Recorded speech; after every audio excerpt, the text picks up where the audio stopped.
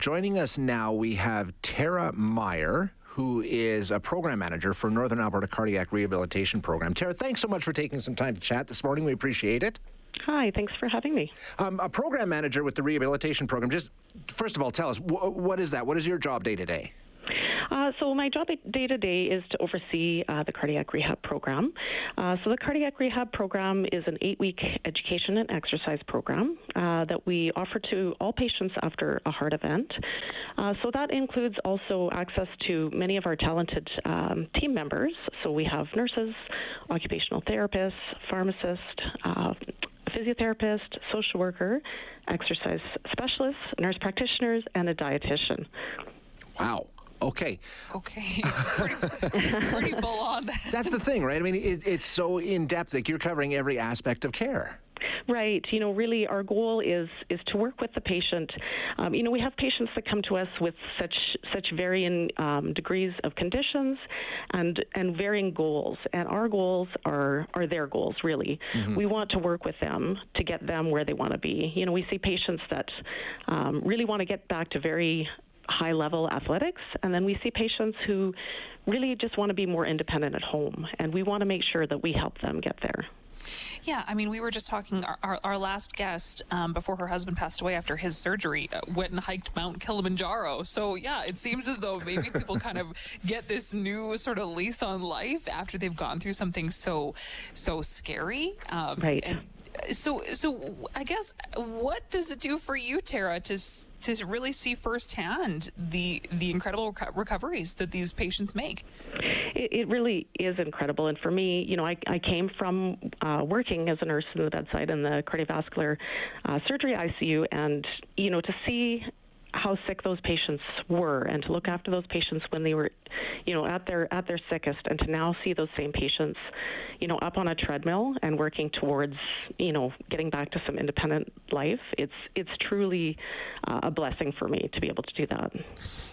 Tara, of course, the MAS is located right in the heart of Edmonton, and we sort of focus on that being Edmontonians, but I think it's important to note the number of people that you work with who are not from Edmonton. It's a really, really large geographic area that you deal with. Yeah, it's true. We try to reach as many patients as we can from as far away as we can. I guess part of the bright side in the last year of COVID is that we've been able to move forward with some of our virtual care and been able to even reach out further to some of those patients who, are living rurally and don't have necessarily the same access or transportation to come to us on site. And so, some of the bright side, honestly, in the last year is that we've been able to expand our reach a little bit. Yeah, amazing. Yeah.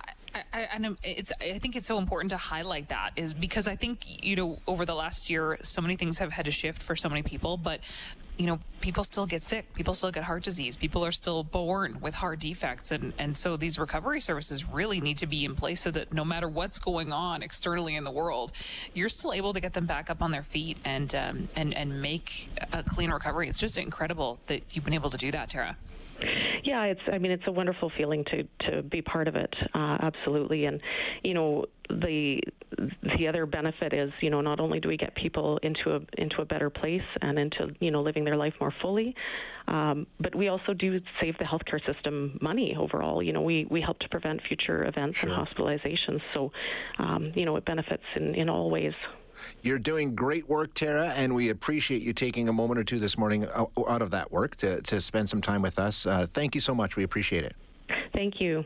Hi, it's Shauna, and I might be a bad parent because my kids think French fries are vegetables. Hey, it's Ryan, and I might be a bad parent because I went out for wings when my wife was in the hospital after giving birth. Johnny here. I might be a bad parent because in my house, the tooth fairy gives pocket change. But we're not alone. Len emailed us and said his 6-year-old daughter's Tarzan moment going from love seat to lazy boy by curtains made him more proud than any dance recital. And Andy left his 2-year-old at the rink. All right, guys, I'm sure we're not alone. Like Andy's kid.